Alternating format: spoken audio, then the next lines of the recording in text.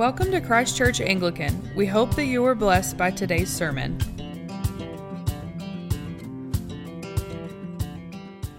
Heavenly Father, we thank you for your word. Father, I thank you that you came to give life to each of us, that you gave sight to the blind. Father, we thank you, and it's in the name of Jesus that we pray. Amen. Please be seated.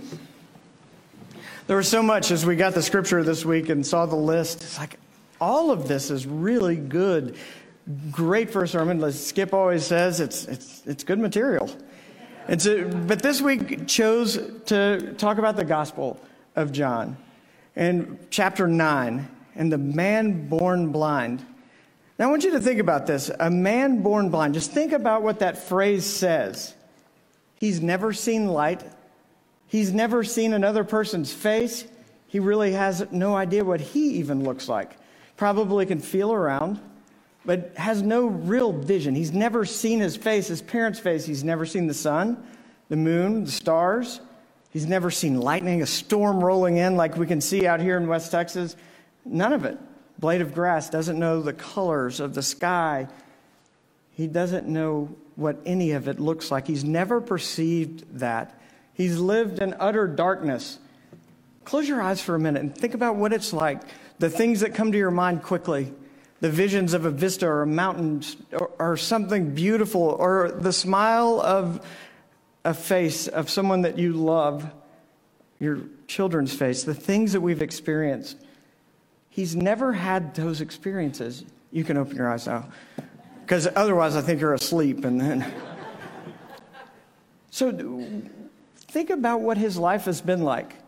He has lived with his parents his entire life. There was not technology to be able to help him get through the world. He's sat on the side of a road begging, because that's what he did. That's how he survived. That's how he lived his life. Completely reliant on others. There was some despair, probably, and hopelessness. But the part about this that's so amazing is that this is not a story of hopelessness or darkness. This is a story of great hope and of great life, and a story that we can see over and over as Jesus encounters the world. The theme of light is all through the Gospel of John. In fact, in the first few verses of the book of John, it says in John 1, 4, and 5, "In him, Jesus, was life, and the life was the light of men. The light shines in the darkness, and the darkness has not overcome it." We learn and read very early in the Gospel that Jesus is the light of the world. The world is steeped in darkness, filled with people living in darkness, yet they don't know they're living in darkness, don't even realize their spiritual blindness. They stumble in the darkness, hurting themselves and others through their sin. There is hope in today's passage. God wants to bring life and light into darkness that we stumble around in too often. And in this passage, we see it. In the first verse of this chapter, it says, "As he passed by, he saw a blind man from birth." And again, we've already talked about what it was like to be blind, that he has been blind from birth. But as Jesus walks by, he notices this man.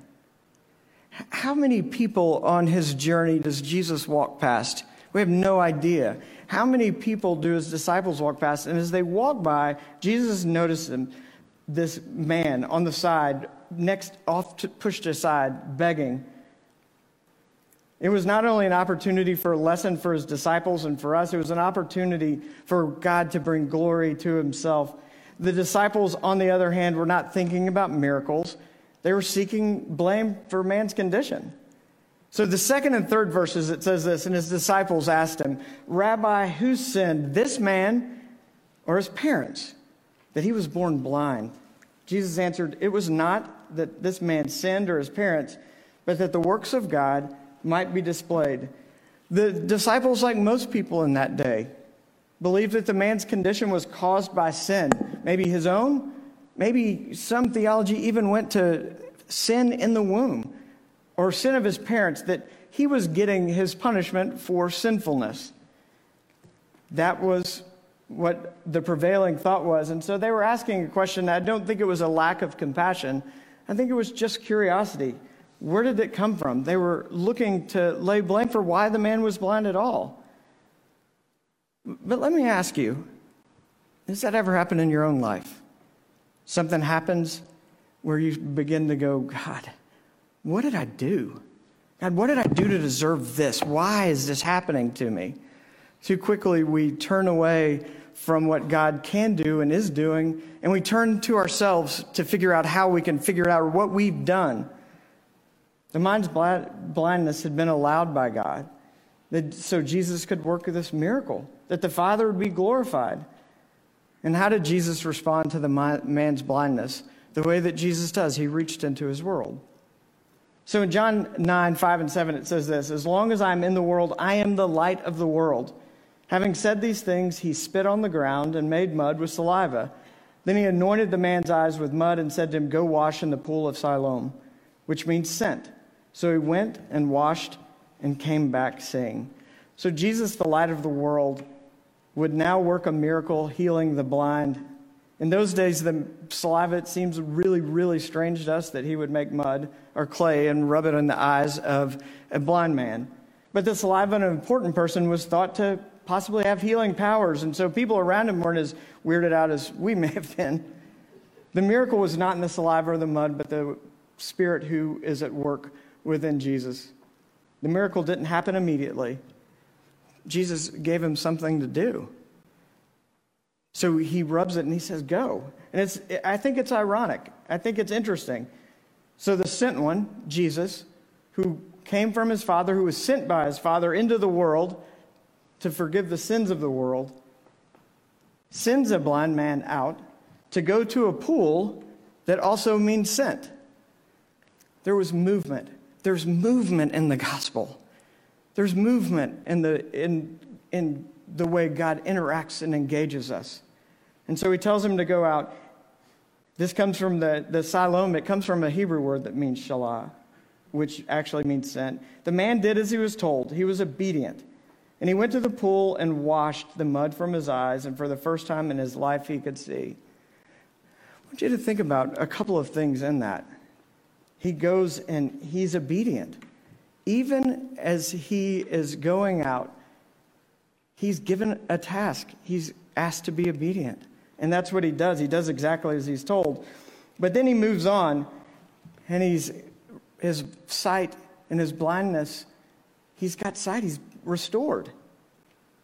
What must that have been like for the first time to look around the world, to look at the faces of the people, maybe the one that healed him? What was it like to see colors? What was it like? But he experienced that because of Jesus' goodness. Jesus had taken a man who lived his entire life in utter darkness and gave him blind man vision, both literally and figuratively. Jesus had become the light of the world for this man. But how often do we live like this blind man when we're faced with difficult circumstances? Do you believe that God is able to perform works in your life that bring clarity and hope? Or do we stumble around in our darkness trying to figure it out on our own? Think of the times in your life that God has entered and restored what was broken, or given a solution or outcome that was far better than we could hope for or imagine. We need to have faith and trust in our Father in difficult situations, knowing that He wants to bring light into those places. Or do we live in doubt and despair, doubting what God can do or is able to do, or even allowing Him to do it in our lives? Do we act like the neighbors? The neighbors and those in John 8 and 9, it says, the neighbors and those who had seen him before as a beggar were saying, is this not the man who used to sit and beg? And some said it is, and others said no, but he's like him. He kept saying, I am the man. Think about that. What a strange place. I mean, they have grown up. They know who he is. They've walked by him. They know the blind beggar. And yet they continually walk past going, this is not him. There's no way it can be him. And he keeps saying, it's me. It's me. I was healed. Think of the testimony and story that's in that, and yet they wouldn't believe it. No one had ever seen or heard of a man being born blind and being able to see, so they doubted the miracle, and they tried to explain it away. They said the man who could now see was not the same man who had been blind. the man who gave his witness and testimony that indeed he was the blind beggar. But I'm staggered by this, that they've known him his whole life, and yet they don't recognize the miracle that Jesus has performed. How often do we miss what God's doing right in our midst?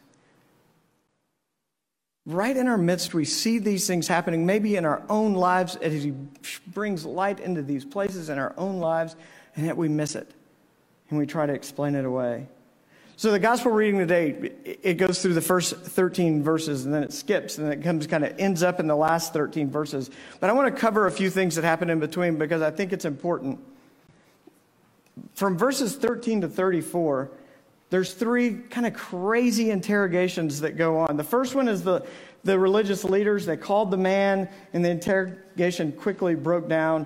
So this group of religious legalist leaders call him in. They begin to ask him questions, and they realize the miracle was performed on the Sabbath. So it wasn't so much the miracle was just performed, but also it's the Sabbath, which means that Jesus had to be a sinner because making clay on the Sabbath is a sin in their minds. And so even though Jesus has brought light and life to this one man, they're still beginning to look at his sinfulness, or his perceived sinfulness. How for some reason the sinner could not do what Jesus did. So if Jesus is a sinner, then how could he do what only God can do? So this is a little bit of a conundrum for them, for the legalists. If he sinned and by breaking the Sabbath, how could anyone other than God open that? It's this great confusing twist of what's happening here. So then they move on. The second one, they go to his parents. And they go, come on, is this really him? And the blind man begins to say, the blind man's parents say, no, we don't know. We know he can see, but he was born blind, but we're not sure how this happened. They don't even defend their own son. They don't even begin to respond. They were more afraid of what would happen to them, that they would be sent out, that they would be put out of the synagogue. And at the time, the synagogue was their only spiritual center. It was their community, their government, their family center. And that the parents, rather than celebrating their son seeing for the first time, what do? They go, you know what? You go ask him. He's old enough to answer his own questions. We can't answer that for him. So then finally, they go to the man who was blind and can now see. And this probably uneducated man, a beggar, a blind man since birth, he stifles them and stymies them with his response. That he does point to Jesus, that it was Jesus who did it, that only God can do it. As they begin to question him and dig down, he points to the one that gave him sight and restored his sight. And in total frustration, as this man has kind of stymied them, they send him away. In complete frustration, the blind man was kicked out of their presence, made to leave. They didn't want to hear what he had to say. St. John Chrysostom, commenting upon this passage, says this: the Jews cast him out of the temple, and the Lord of the temple found him. Jesus came to the man, and his conversion was an even greater miracle in his life, for now he had spiritual light. The light of the world had gone out into the dark world, with the result that a blind man saw, not only with his eyes, but with his heart. And those who had vision were blinded because they refused to believe. I want you to hear this because this is really, really important. The miracle of healing his blindness is remarkable. No one but God can do that. But what's even as miraculous as that, or more so, is that he is able to forgive our sins. He pays the price for what we are unable to pay for. He heals us in our spiritual blindness and allows us to see. And he's done this for this blind man, not just restoring his sight of his eyes, but restoring him to life eternal. Jesus responds to them. First, that we know that there are people who refuse to believe, and those who refuse to believe, who know the truth but do not turn to Christ, they're lost. But Jesus responds, "For judgment I came into the world, that those who do not see may, and those who see may become blind. Christ came into the world so that those who think they have spiritual insight will be shown to be blind, and those who have no spiritual insight will see. The whole argument centers around need. Those who know that they are blind are the ones whom Jesus can give sight. Do you see the need that we have? We are not able to do it on our own. We can't heal our brokenness, but Jesus enters in. Some of the Pharisees heard Jesus say the response that he gave, and they said, "Are we also blind?" And Jesus said to them, "If you were blind, you would have no guilt, but now that you say, 'We see,' your guilt remains." Those who go blind are the ones who do not realize their need, who turn away. Those who receive sight are the ones who sense the darkness. The Pharisees thought they had it all together, that they had arrived. Through their knowledge of the law, they knew that they were not perfect, but they did not understand how deeply infected they were with sin, so they adopted the appearance of having dealt with their sin. Their biggest problem was that they had never faced the darkness of their hearts. They couldn't see it. They wouldn't see it. They refused. So what did they do? They made their outsides look good. They followed the letter of the law, so everything seemed perfect, and yet inside there's turmoil and darkness and brokenness. Aren't we prone to do that at times? Just make it all look good on the outside, but inside things are out of control. The darkness is blinding in itself at times in our own lives. Do we turn to the one who's able to bring light? Do we turn to Jesus? The way of seeing is the way of the blind. Charles Spurgeon said this: "It's not our littleness that hinders Christ, but our bigness. It's not our weakness that hinders Christ, it's our strength. It's not our darkness that hinders Christ, it is our supposed light that holds him back." The way of seeing is essentially a willingness to admit we are blind and naked and hungry. The blind beggar of John 9 is our example. He did not argue with Christ. He acknowledged his blind condition and need and submitted himself to the hand of Christ and was obedient. And then came the miracle so that we saw that he saw with his eyes and with his heart.